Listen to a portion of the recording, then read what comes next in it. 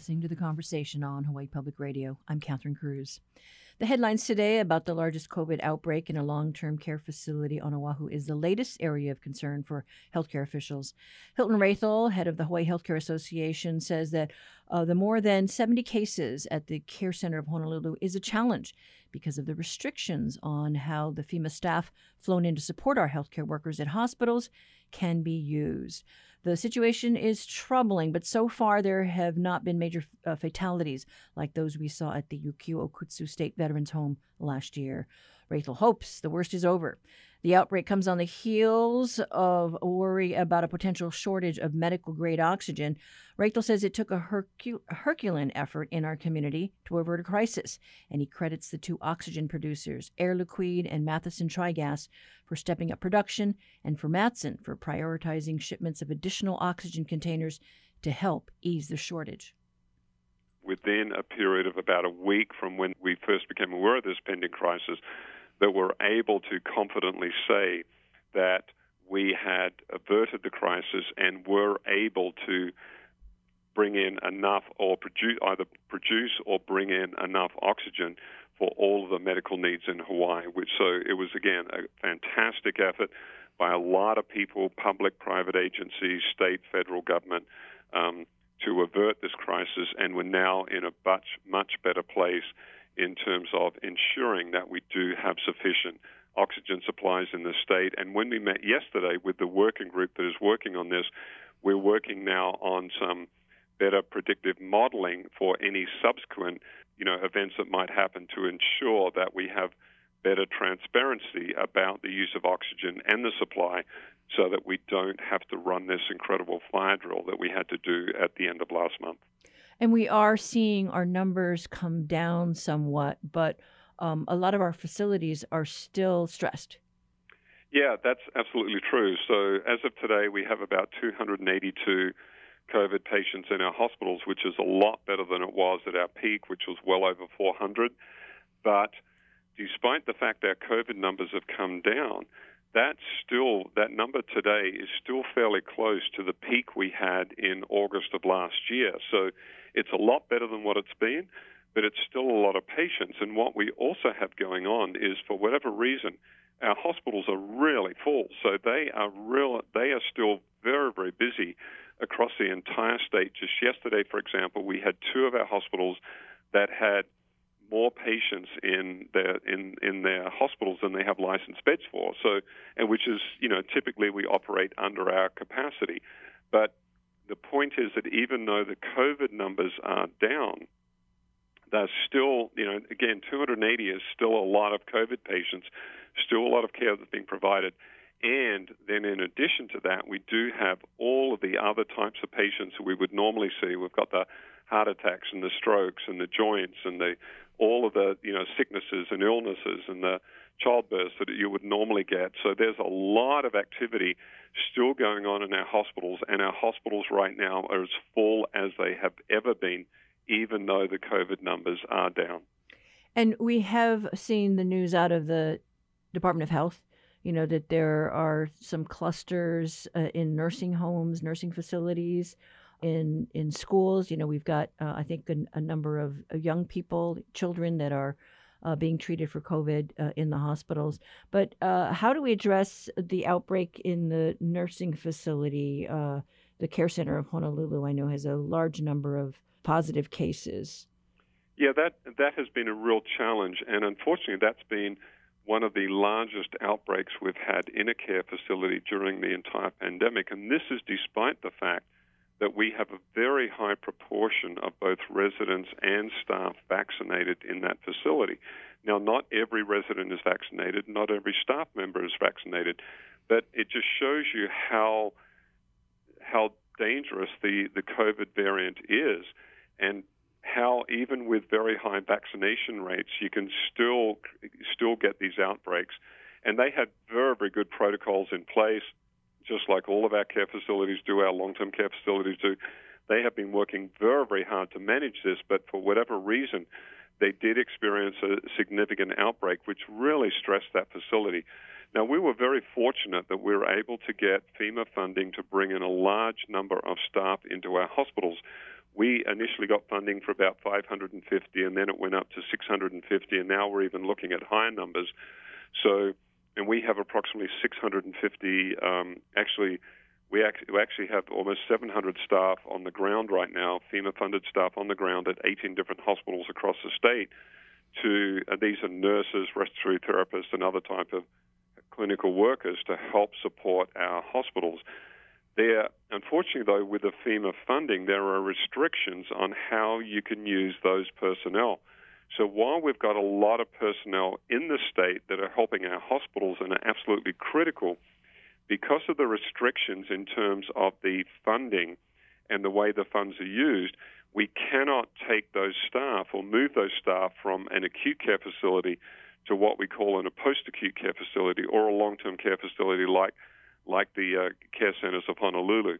Now, we have been trying to get some additional funding to bring in additional staff to support not only care center of Honolulu, but our other long-term care facilities as well.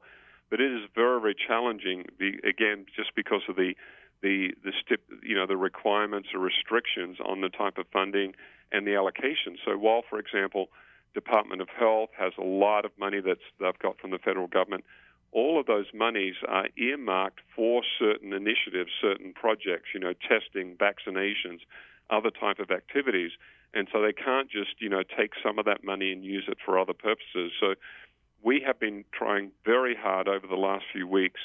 We're very appreciative of the money we got from the federal government through FEMA to support our hospitals. We've been working very, very hard to try and get some additional funding for our long-term care facilities, but despite a lot of efforts, we've not been successful in figuring out how to, or to tap into another source of funding to support our long-term care facilities. So this has put a real stress on places like this particular facility here, Care Center of Honolulu, and the staff over there, they all deserve medals for what they have been doing and for what they have been going through in the last couple of weeks, because a lot of their staff have been out sick. They've been, they're either COVID positive, they're under quarantine because they had close exposure.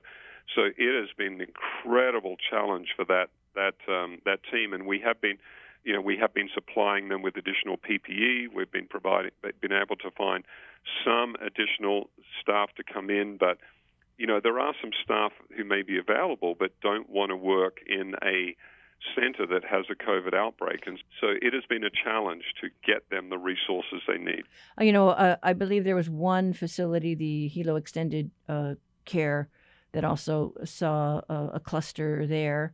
Hilo Hospital is stressed as well. We had some lessons learned over at the Ikutsu Veterans Home with a very high, fatality rate early on in this pandemic. And I don't know what the numbers are for the care center, but certainly even with vaccinations, it just sounds like they're stressed. Well, they have been very stressed because a number of staff either tested positive or were exposed and therefore had to be quarantined. Now, there were, I think, 6 residents from that facility who ended up in hospital, even though most of them were vaccinated.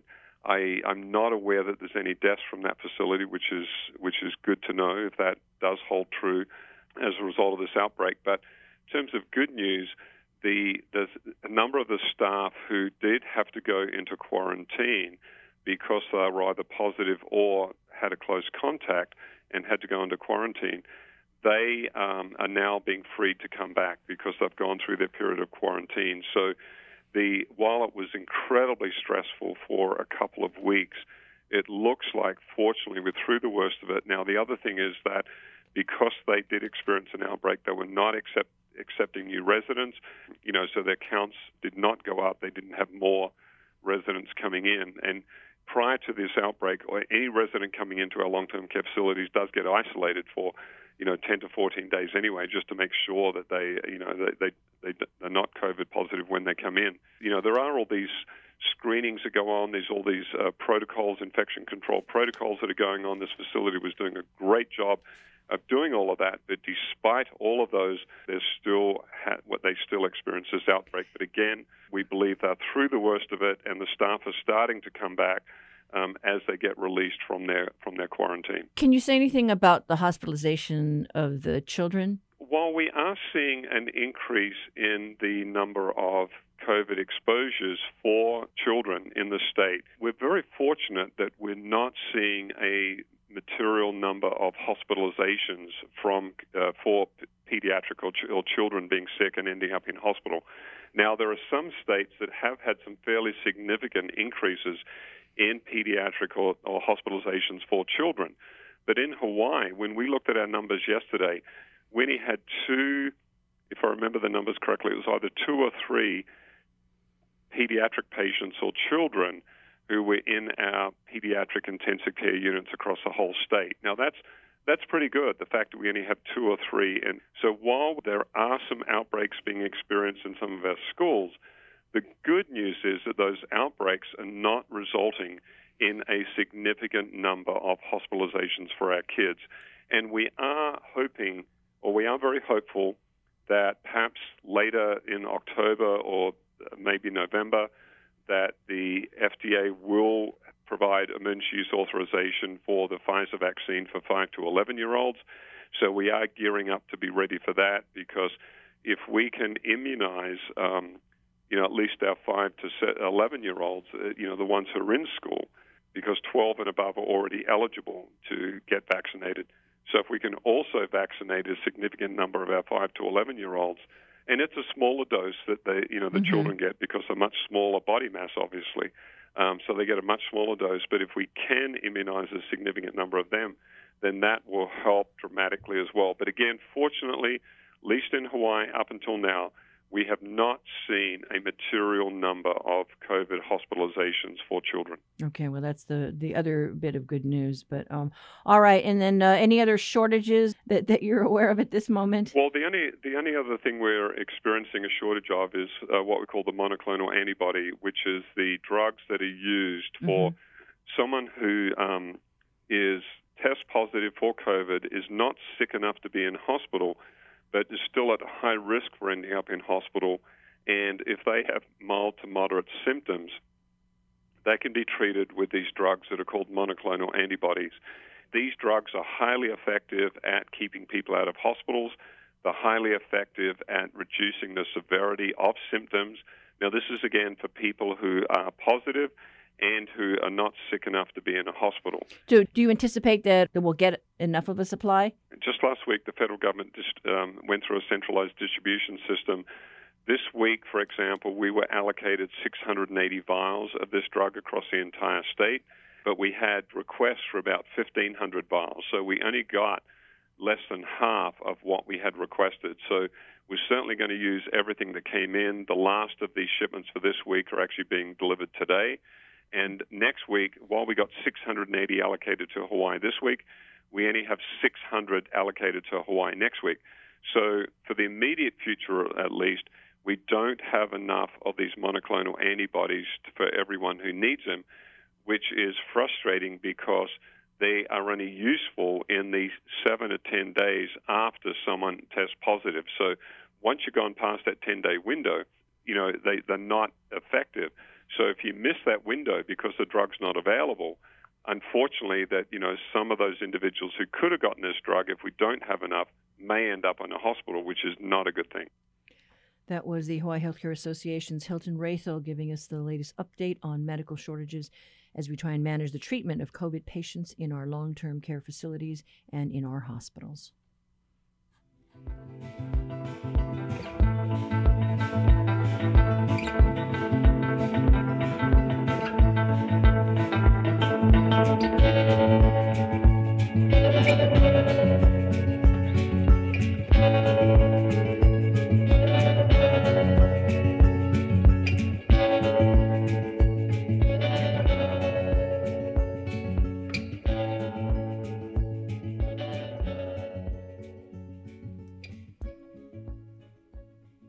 It is now time for our reality check with our partners at Honolulu Civil Beat. Reporter Anita Hofschneider has a story about how Hawaii can fill in the gaps in national COVID data about Asian Americans and Pacific Islanders. Good morning, Anita. Good morning, Catherine. Thanks for having me. Yeah, so your story was interesting because I was hearing about groups in our community that I hadn't heard about, about the numbers during this COVID crisis. Yeah, as you know, I've been writing a lot about pandemic, racial, and ethnic disparities, for the past year and longer. And so this study was really interesting because it was published by the CDC and written by many scholars in Hawaii, including current and former staffers at the Hawaii Department of Health. And what they did was really take the most detailed look yet at the racial and ethnic disparities in Hawaii's pandemic. So, we've talked a lot about the ways in which certain Pacific Islander communities have been really hard hit, and more recently how the Native Hawaiian community has seen a rise in cases. But what was really interesting about this was not only did it kind of affirm a lot of what we saw last year, but we also got to see what was happening with more specific communities. For example, it had data on the Korean community, the Vietnamese community, the Tongan community, Fijian community, and it really was fascinating. And when I ran this paper by some scholars on the mainland, they were super impressed because on the mainland, there's just a real challenge in getting really specific data about Asian American and Pacific Islander communities and COVID in a lot of places. And so they really said that what Hawaii's doing could really be a model for other places. Yeah, because, you hear the Pacific Islander category and the Asian American category, but when you drill down and kind of deconstruct and see, what's really going on, here in the islands, it's fascinating.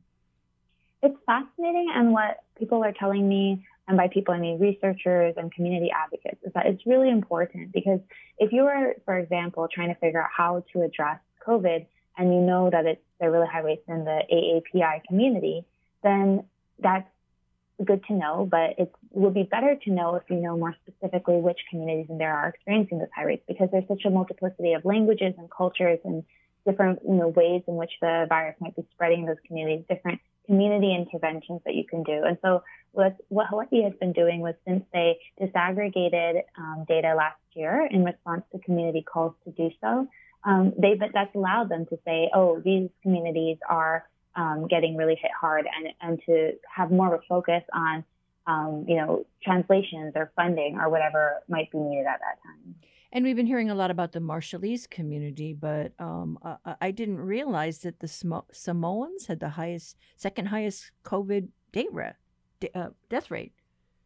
Yes, and this is looking at this particular point in time. So from March 2020 to February of this year. So it is a really large part of the pandemic. And so, seeing how the Samoan community has been affected has been really important. Another thing that was interesting was within the Asian American categories, we already knew that Filipinos had a relatively high COVID rate. But what we also saw from this study was that Vietnamese also had a relatively high COVID rate. And that was something that I had actually heard anecdotally, but we had never seen data before. So it's helpful to kind of have this, and so it can help guide reporting and responses.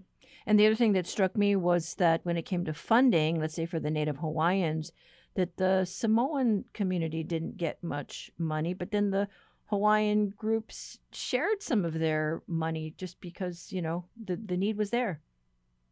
I think that was something that, one of the community advocates that I spoke to, the point that she was trying to make was that, when you give money to like a broad category, NHPI, the Native Hawaiian community is really large and has a lot of needs. And so the Pacific Islander community's needs might not be as recognized or as supported. And so, she likes the idea of separating out Samoans so that, you can address what's happening in that community. And so it was interesting how she said that last year, Native Hawaiians generously shared pandemic funding. But it's something that, I think that some advocates hope it doesn't necessarily need to be based on generosity, but just on knowledge of what are the needs and how can we best address them. Yeah, well, fascinating story on the data that has been gathered so far and the breakdown. But thank you so much, Anita. Thank you.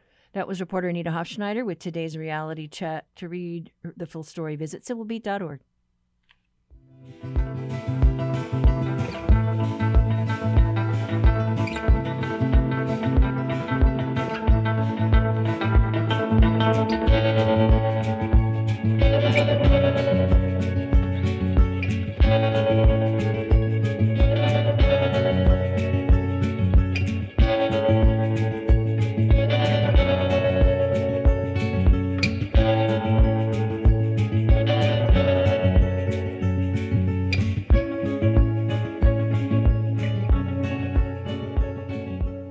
Support for HPR comes from Costco Air Conditioning and Refrigeration, celebrating 60 years of serving Hawaiʻi businesses and homeowners with a range of air conditioning and refrigeration products, supplies, and tools. CostcoHawaii.com. HPR is seeking candidates for a multimedia producer to oversee production of on-air promos, live music events, and other content for broadcast and digital platforms. If you have experience in audio recording and production, if you're well-versed in audio capture and storage systems, and have a love for public radio, we would love to hear from you. Learn more on our website, hawaiipublicradio.org/jobs. Support for HPR comes from the Honolulu Museum of Art, welcoming the community to experience Artists of Hawaii Now, new work from local artists exploring issues of the here and now. Open September 16th, honolulumuseum.org.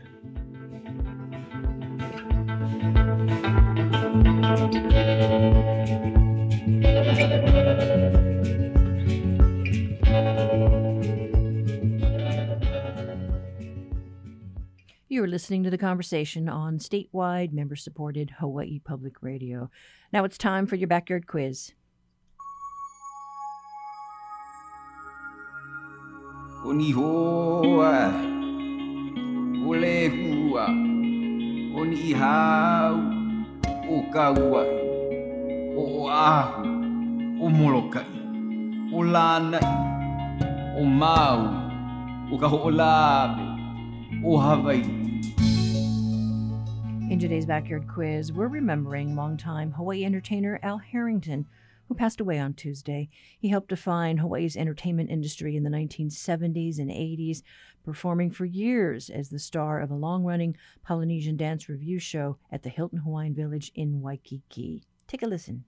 You explain to her the importance of this dance. はい。このダンスが上手であれば、私の文化ではあなたは値打ちがあります。真似をしてください。Is Japanese good? Good.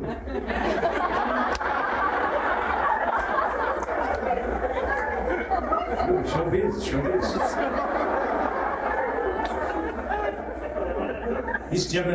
His mama Japanese. Mama Japanese. Yeah. Papa tourist. In addition to his regular show in Waikiki, Al was cast in several roles on television, his most memorable being Ben Kokua on the original Hawaii Five-0. It wasn't long before he became a household name in that era, and as a result of his popularity, he earned a very specific moniker. So for today's backyard quiz, what was Al Harrington's nickname? Call 941-3689 or 877-941-3689 if you know the answer. The first one to get it right gets a reusable tote bag that tells people you got it right.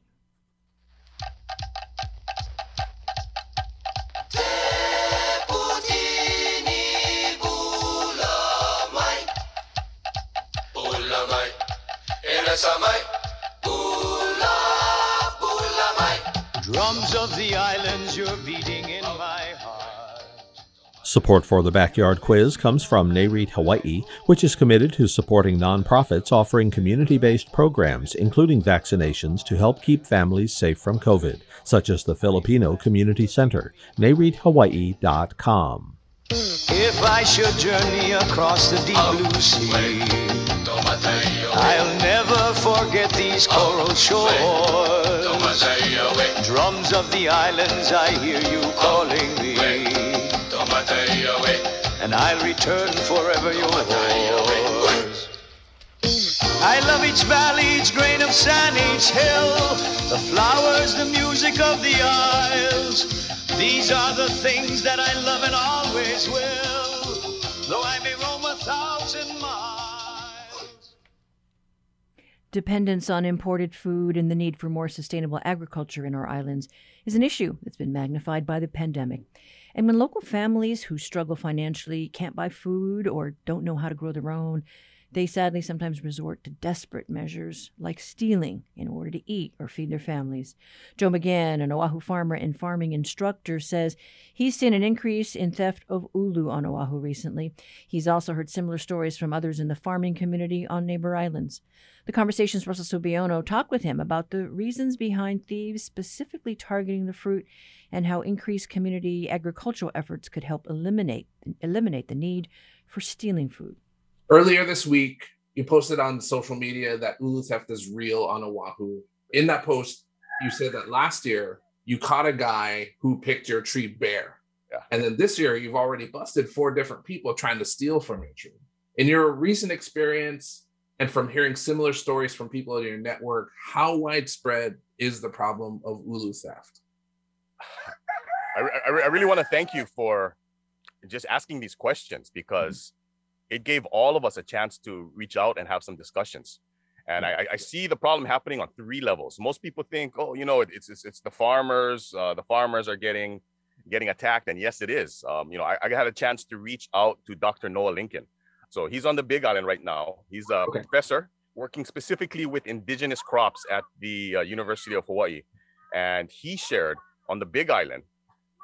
It's unreal what they're dealing with. So this is just a story he shared with me that he had about 2,000 pounds stolen from his farm every year. It's sort of like they know that's the place to go. So truckloads of people pull up, and he said he calls it a slow roll, where they come in and they take a little bit, they take a little bit, they take a little bit. And he shared another story on the Big Island out in Hamakua, where about 9,000 pounds were stolen from another farmer. It's unbelievable. So that's happening on the large scale. And more recently, over at Castle High School here on Oʻahu, out in Kaneohe, I do some work over there with their ag instructor. His name is Kumu Kaukahi, or they call him Carlos. He's doing incredible work. He's also doing the natural farming with the students there. And he caught a couple of guys, went into the school, loaded up all the ʻulu, broke the branches, didn't really, harvest in a caring, sustainable way, loaded up and just walked down the street, carrying the ʻulu off of the school farm. So that's happening with the large farmers. It's happening in their schools where education's happening, and even for us here. So we're a small family farm, do mostly education, and what we grow, we mostly give away. So we share with our ohana, we eat for ourselves, and it was really tough for us last year because we put a lot of work into caring for our trees, right? When it comes to the fruit is just a reflection of all the work, all the care, all the love that happened in the previous year. So all that work, you really don't get to see when guys just come and harvest. So we put in all that work, and I was actually on farm. I stepped away. I went to the opposite side of the farm, and I came back, and our tree was completely bare. Wow. And I went nuts immediately. I found our neighbor. So he allows people to come into his yard to pick ʻulu. He had told the guy, stay on that side of the fence. The guy didn't listen, crossed the fence, came onto our side, bowl ahead, took all the fruit off of our tree, went back, and was trying to pay our neighbor for the fruit. So it was interesting because there's ag theft on many levels. And, even more recently, a friend of mine out in Papakolea, Sweet Tea out in Papakolea, guys roll up into the neighborhood asking to pick fruit, and they don't bring anything. It's an interesting cultural thing that's happening as well, because, our instinct, our cultural thing is to share. You ask, shoots, bro, we share with you, but even how we asking is different. I think we are more comfortable with giving before we take. The guys is coming, asking for take, but they're not reciprocating in terms of giving. So Sweet Tea was telling me about these guys rode into the neighborhood, asked if they could pick a couple ʻulu. Auntie was really nice. Auntie said, yeah, just go take some. Well, just go leave a couple of these for Sweet Tea and her keiki. The guys ended up boloing the whole tree too. Took the 2 ʻulu that Sweet Tea wanted. They never bring nothing back for auntie, right? We're not talking about money, but just, whatever you get, right? You get fish, share fish, shoots, take some ʻulu. Whatever you get, it's the reciprocation, the communication, and how we doing things. What I'm realizing is that's brought to light a bigger thing that's happening in our communities that I think we need to address. It sounds like the ʻulu theft is just a symptom of a more widespread lack of respect, or kind of a self-centeredness that's kind of spreading. Why do you think they go specifically after ʻulu? ʻulu is gaining in popularity. Before, not too many people knew about ʻulu, and for a lot of people, we never grew up with our traditional foods. Right. So even though we would have had a wealth of an abundance for a long time in Hawaii, ʻulu was never valued as we're starting to understand now. So for a long time, we didn't really eat it. We didn't really care for it. It was just in such abundance. But more recently, even Whole Foods has got on the ʻUlu bandwagon, promoting ʻUlu as the next superfood. And for more of us, as we're getting healthier, getting in touch with who we are, reconnecting with our culture, we are finding, oh my goodness, this ʻUlu is such an amazing fruit, the way it grows, the way it produces, and even the health benefits of ʻUlu. So ʻUlu right now is really getting popular, and I think what's happening is all of the other things around ʻUlu aren't happening, where it's just the taking of it. We're not talking about the stories of what it represents, how to grow it, how to share it. For some Pacific Asian cultures, they believe that if you plant 2 ʻUlu when a child is born, those 2 ʻUlu trees will provide enough sustenance for the rest of their life. So imagine that here in Hawaii or out in the Pacific, if we actually planted 2 ʻUlu every time we had a keiki, we wouldn't have any food problems. Right. There'd be enough ʻUlu. We wouldn't have to worry about taking. We wouldn't have to be worrying about stealing. There'd be more than enough for everybody. So those other things around ʻUlu, the stories, the how to grow it, how to share it, and how we can be in abundance with ʻUlu. I think that's the nice opportunity that we have by having this discussion right now. I remember growing up, not eating ʻUlu, not really knowing about it. It's interesting to see it come back into the mainstream now. Our show has heard from others in the farming community that agricultural theft is one of the most underreported crimes. Why do you think it's so underreported?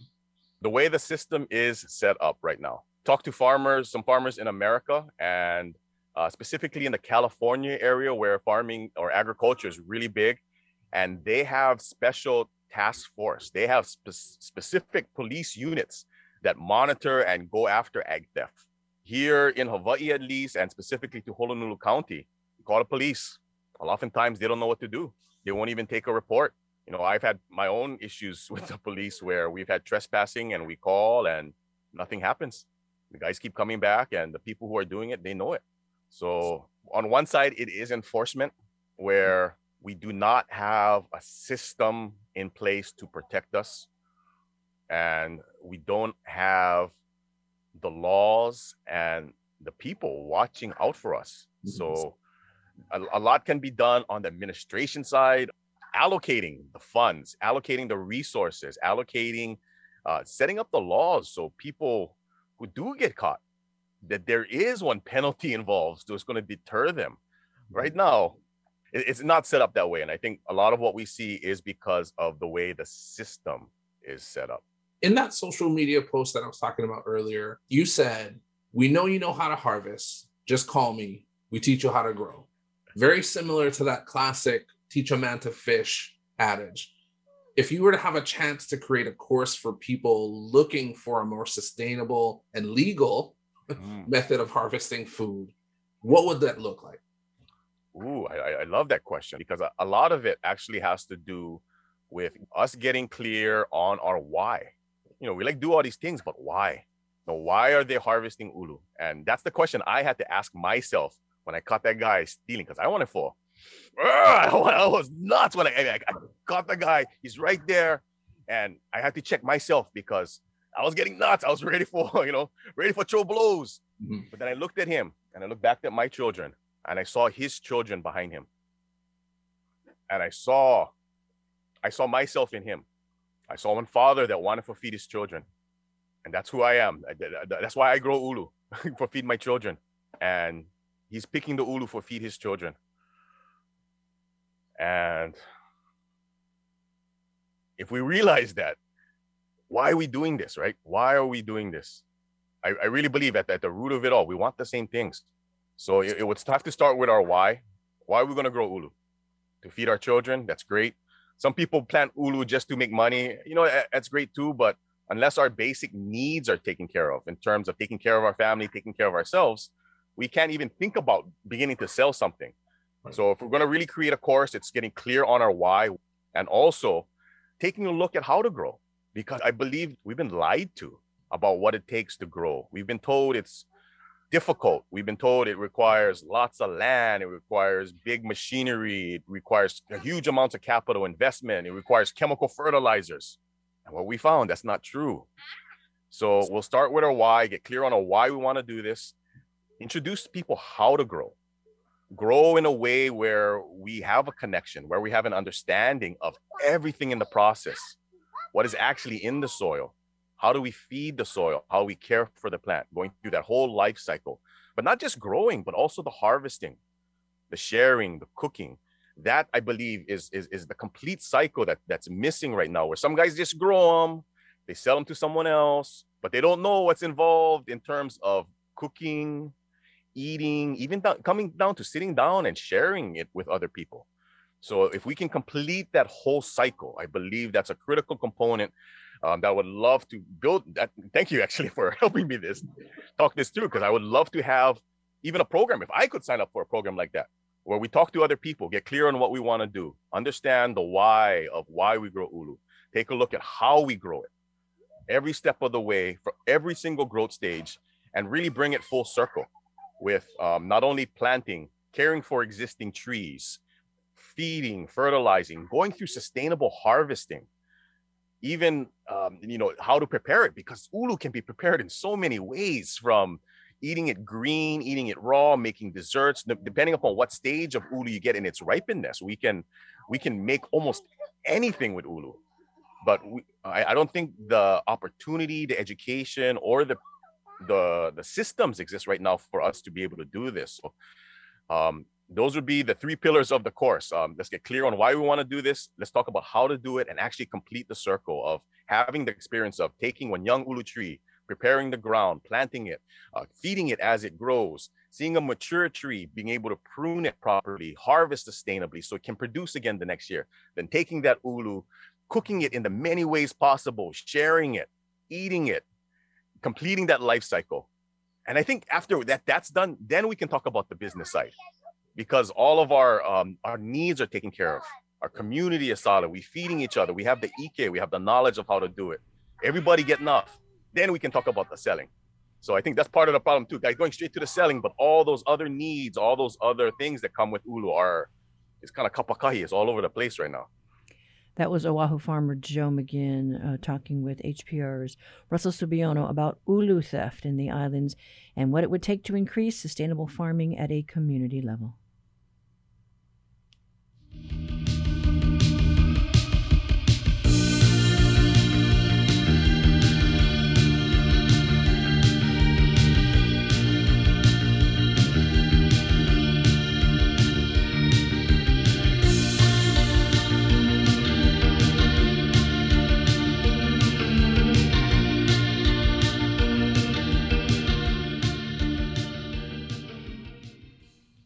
For today's Backyard Quiz, we were remembering the late great entertainer Al Harrington. He was born in American Samoa in 1935, raised in Honolulu by his mother and stepfather, Roy Harrington. Al graduated from Punahou, where he shone on the football field and on the stage. After graduating with a history degree from Stanford, he returned to Honolulu, where he initially got work as a Polynesian dancer. He eventually got a job as a high school history teacher at his alma mater and was a professor at the University of Hawaii for a time. But the spotlight kept calling his name. He eventually became the star of a long-running dance review show in Waikiki and was featured in several television shows of that era, including the original Hawaii Five-0. His popularity earned him the nickname the South Pacific Man. That was the answer to today's Backyard Quiz that we were looking for. Al remained in the public eye throughout the years, most recently in a reoccurring role on the rebooted Hawaii Five-0. Harrington died on Tuesday. He was 85 years old. And our winner today was Dave of Manoa, who shared with us that he remembered Al because he knew one of his twin sons. Manoa rainbows, crimson sunsets that paint the sky. I love this land, the golden people, misty mountains, the roaring sea. I love this land, I know its beauty. I pray my sons will know it too. Land of my life, of lush green valleys, gentle trade winds that cool the day. Support for Hawaii Public Radio comes from the Scheidler College of Business at UH Manoa. The next virtual info session for the Master of HR Management program is October 5th. scheidler.hawaii.edu/events. Hi, I'm Lakshmi Singh. Outside of science fiction, you can't really travel anywhere in the blink of an eye, but NPR gets you close, covering the stories happening right now all over the world. You may not be able to teleport yourself, but you can support the news that takes you everywhere. No quantum physics required. Here's how to give, and thanks. Support HPR's fall membership campaign. Donate today at hawaiipublicradio.org. Artists of Hawaii Now is a new exhibit at the Honolulu Museum of Art, and the buzz going around the show is that it will stimulate conversations around issues in our community. We talked to Taylor Chang, who co-curated the show, and we were also joined by one of the featured artists, Nicole Naoni. We have featured 18 incredible artists, 13 installations that each explore really pressing, timely themes, social issues that we're facing and navigating in our community during this time. And it's a pretty, boundary-pushing exhibition. Each installation is, kind of pushing the edge of what's possible with the medium and there's a lot of really inspiring pieces that embrace technology. And the PICO, the virtual reality experience, is one of those pieces that's breaking new grounds and using technology to explore this question of what is sacred. So the technology piece then is what's different that sets this apart from previous shows? It's one factor for sure. We're really embracing new media in this exhibition, and we're just really excited to be able to kind of showcase artists who are not afraid to embrace technology as a way to communicate their stories. Well, I happened to catch that Na'alehu Anthony was incorporating a lot of the hokulea and his experience with capturing the story of the voyaging canoe in a piece as part of the exhibit, and that was kind of fun to see. Yeah, that's Holomua, his piece, it's a really moving piece that is very striking when you enter the gallery.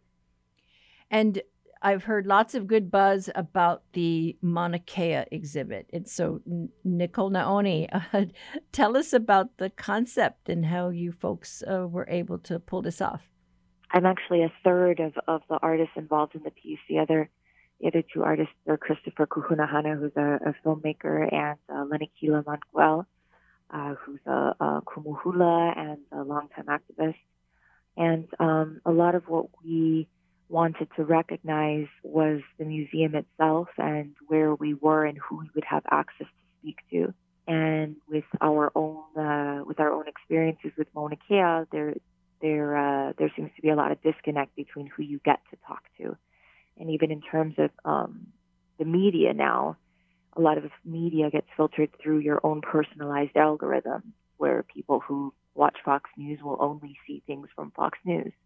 And we were noticing that no matter how many things that we did in terms of our protection of Mauna Kea and the building of the 30-meter telescope, in 2014, Lenikila, which is physical body, shut the groundbreaking ceremony down. And this past run, Chris and I put our film on hold and went and lived there in 2019.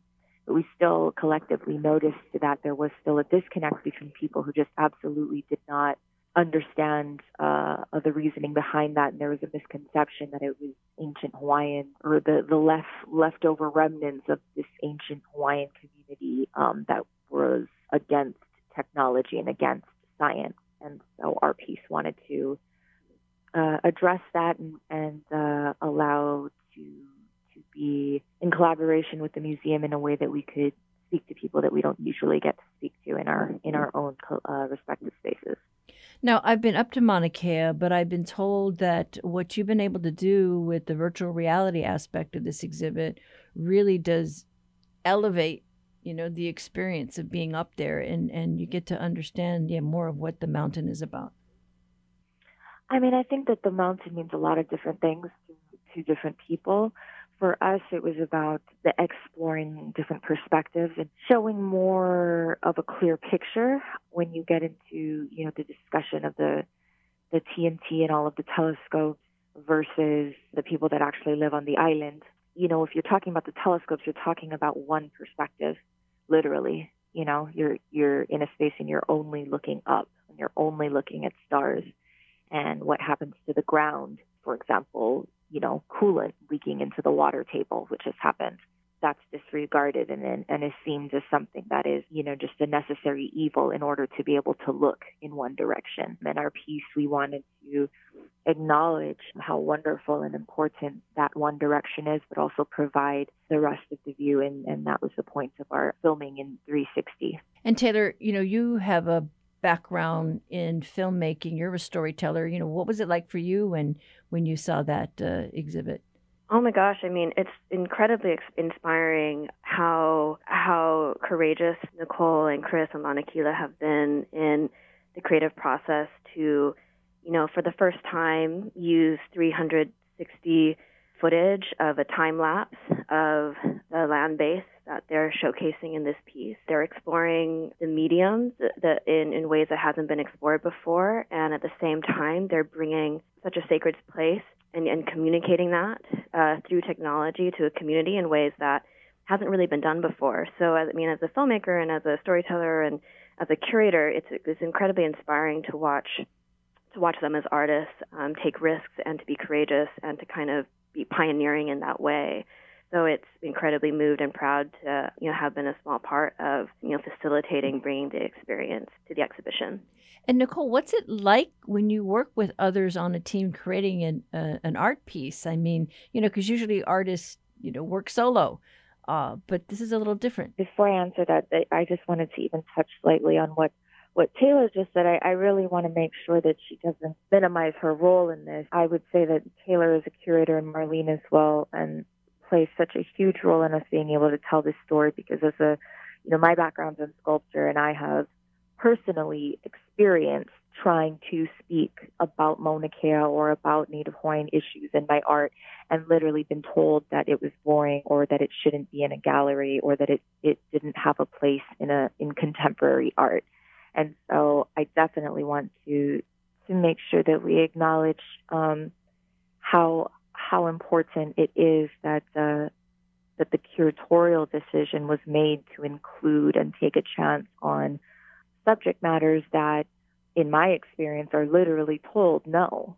And so, before I even answer, I just wanted to make sure that got mentioned. We definitely really, really appreciate Taylor being gracious and understanding how important it was for the greater community to talk about these things. Well, I don't know who's telling you that it doesn't fit, but because it seems to me art is an expression of, it's free speech, right? And it's what inspires you.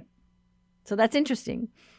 But my question... Yeah, well, it is interesting. Yeah, I think indigenous communities throughout, air quotes, America and all over the world really are experiencing a strange sort of gray area in that we're not making artifacts, but our ancestors have artifacts, right? So when you're an indigenous person who's alive, what then is your art? Is it Hawaiian art? Is it a Hawaiian artifact? Is it contemporary art? Is it contemporary art about a Hawaiian issue? It gets tricky. Sorry. Anyways. No, and so getting back to the question then, most artists go solo, you say you're a sculptor. And so what was it like on this team project? For me, I do large scale sculpture. So that is usually, I've had assistants and things that work with me on that. And then my experience as a film producer with Chris, that's also very much so about managing teams. And then Lanakila is a kumuhula. So it was kind of nice. It was essentially, I guess, like three leaders in our own communities that sort of came together to work on something together. And I think we all have such a deep respect for one another's specific craft and talent that it really was just a lot of fun allowing people to just do their thing and trust that they're going to bring their best. And that was definitely a fun part. And Taylor, share with our listeners what they need to know if they're interested. How do they sign up either to do the VR portion of this, or if there are any special instructions during these COVID times? The museum is part of the Safe Access Oʻahu program. So, you can just go on our website, honolulumuseum.org, and RSVP to, visit the galleries. and, experience these pieces in person. And for the Pico experience, we'll have in the gallery a sign-up sheet for audiences to sign up for the virtual reality experience. And, 4 people can enter the structure at a time, and, we're running, multiple show times throughout the day, and you'll just have to sign up when you are on site in the gallery space. Okay. And we really encourage people to, RSVP to be able to visit the museum and come early, because we are anticipating high demand to experience Pico. It'll be really exciting. Are there any times when it's slower and fewer people? That's a good point. I would say, Thursdays actually, are a little bit quieter than Fridays, and the weekends, of course. I would say, morning times tend to be, a slightly slower start, and then it kind of picks up towards the end of the day. But, sometimes it's hard to anticipate. Okay. All right. Well, it sounds like an incredible show. And again, it runs till January. Yep, January 16th, 2022. So lots of time for people to get in to see it. Yep. And we're open from Thursdays to Sundays. All right. Well, thank you both so much for your time today. Thank you. Thank you for having us. All right. Keep up the good work. Thank you, Catherine. Thanks. Aloha. We were hearing from Taylor Chang from the Honolulu Museum of Art, who co-curated the show. We were also joined by one of the featured artists, Nicole Naone. Again, the show opened just last week, and it runs through January. And that's a wrap for us. Up tomorrow, Noe Tanagawa will sit in for an Aloha Friday show. If you've been inspired by something you heard on the show today, well, call our talkback line, 808-792-8217. Record something for us. Email us at talkback@hawaiipublicradio.org. Connect with Facebook and Twitter. I'm Catherine Cruz. Join us tomorrow for more of the conversation.